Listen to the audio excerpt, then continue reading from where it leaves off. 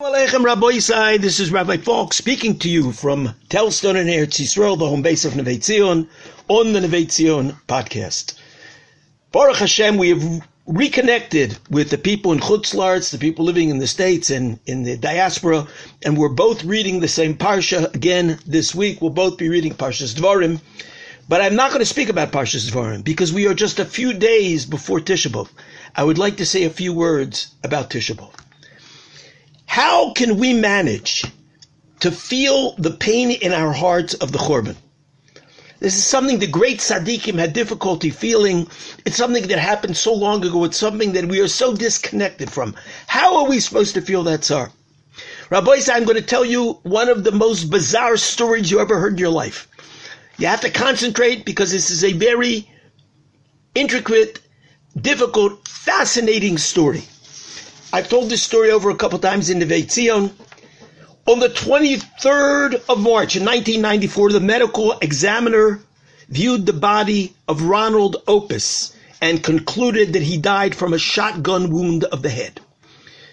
The deceased had jumped from the top of a 10-story building intending to commit suicide. He left a note indicating this. As he fell past the 9th floor, his life was interrupted by a shotgun blast through a window which killed him instantly.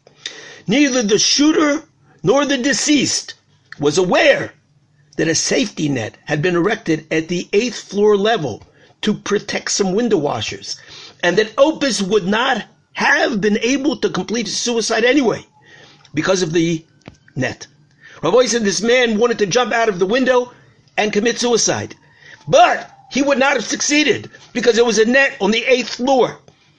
But before he got to the 8th floor, out of a window from the 9th floor, there was a shot of a shotgun which killed Opus.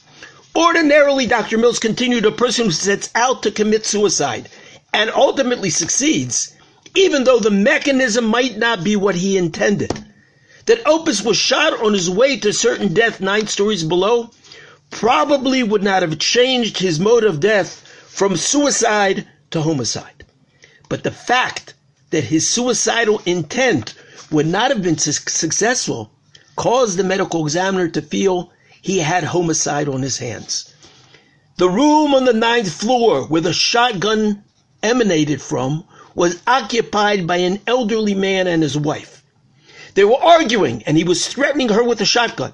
He was so upset that when he pulled the trigger, he completely missed his wife and the pellets went through the window, striking and killing Opus.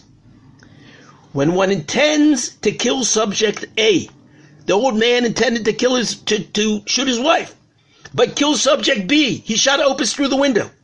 If one is guilty of the murder of subject B, when confronted with this charge, the old man and his wife were both adamant that neither knew that the shotgun was loaded.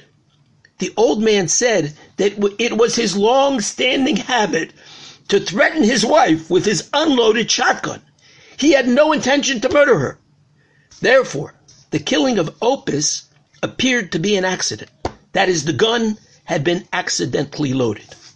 The continuing investigation turned up a witness who saw the old couple's son loading the shotgun approximately 6 weeks prior to the fatal accident. It transpired that the old lady had cut off her son's financial support, and the son, knowing that his father commonly threatened his mother with the shotgun and pulled the trigger, but the grandfather never loaded it. He knew that the father did this, and he knew he used it threateningly, loaded the gun with the expectation, the son loaded the gun with the expectation that his father would shoot his mother. The case now becomes one of murder on the part of the son for the death of Ronald Opus. Because the son loaded that gun. And when the father picked it up and threatened the mother and pulled the trigger thinking there were no bullets there. But there were bullets. But the father did not intend to kill anybody. The only one intended to kill was the son. There was an exquisite twist. Further investigation revealed that the son, Ronald Opus, had become increasingly depressed over the failure of his attempt to engineer his mother's murder. This led him to jump off the 10-story building on March 23rd, only to be killed by a shotgun blast through a 9th-story window. The son was the one who had loaded the shotgun. And after 6 weeks, when the father had not shot the mother, he became so depressed that he jumped out of the window. The father picked up the shotgun and aimed it threateningly towards the mother, thinking it was unloaded. But the son had loaded it.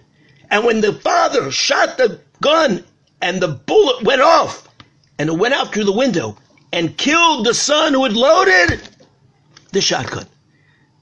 Crazy! The medical examiner closed the case as a suicide. Rabbi said, this is one of the craziest stories I ever saw. I don't know if it's true or not true, but there is a true lesson that we learn from this story. We see from this story that a person has no idea many times what the consequences of certain actions will be. The son never thought he was going to be killing himself with a bullet by loading it. He thought he was killing his mother. But you don't know what something can cause.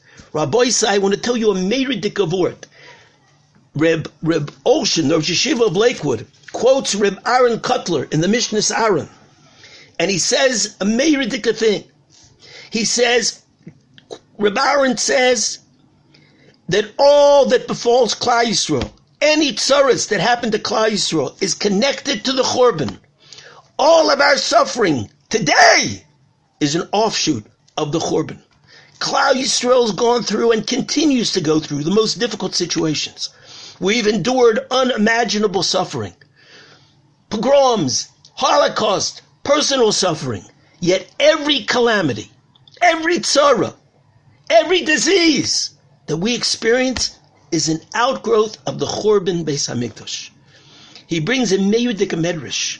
The Medrash says that Rabban Gamliel, there was the story of the Rabban Gamliel. The Medrash says that a woman who lived next door to Rabban Gamliel lost a young child. Night after night, Rabban Gamliel heard her weeping bitter tears over her loss. When he overheard her cries, it reminded him of the Churban Beis HaMikdash. And he cried with her over the Churban until his eyelashes fell out. What is going on in this Medrash? There are two very obvious questions. First of all, throughout the generations, Tzaddikim have always mourned Yerushalayim. So why did the holy Rabban Gamliel, the Tana, need the cries of his neighbor to remind him to mourn over the Beis HaMikdash? Secondly, she was crying over the loss of her son. Rabban Gamliel was crying over the Beis HaMikdash. How can the Medrash say that Rabban Gamliel cried with her? They were crying about two separate things. She was crying over the loss of her son. Rabban Gamliel cried over the Churban Beis HaMikdash. The pshat is, he understood that there's no such thing as an individual suffering. Every person's private suffering is a continuation of the Churban.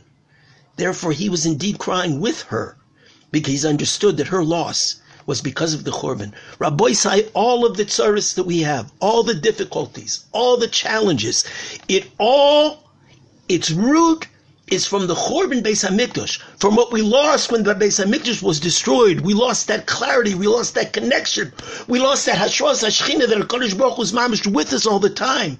All of the tzaras, all of the pogroms, the Holocaust, it's all a continuation of the Churban Beis HaMikdash, that we lack that closeness, that Hashras HaShechina of HaKadosh Baruch Hu with us. If we had that, we wouldn't be suffering from all the stakus and the doubts and the difficulties and the tzaras that we have today. The Churban Beis HaMikdash was not something that happened thousands of years ago. The Churban Beis HaMikdash is something that we feel the ramifications every single day of our lives. That disconnect, that lack of kedusha and tahara, that lack of closeness to HaKadosh Baruch Hu, that inability to walk into the Beis HaMikdash and to see nisim gluyim, that clarity, that nevuah, the Ruach HaKodesh, all of those things are the causes for all of the tzaras that we have today. Rabbi say, on Tisha B'Av, we have so much to mourn for. Not just the past, but the present. And chas v'shalom, if we don't mourn, and we don't feel that, so then we're not zeiche to be part of the building of the Beis HaMikdash, the rebuilding of the Beis HaMikdash. But when we do, kol mis'abel al Yerushalayim zeiche v'roye b'simchasa. Like we said, if a person is mis'abel, it doesn't say in the future you will see the simcha of the building Beis HaMikdash, but you see it right now.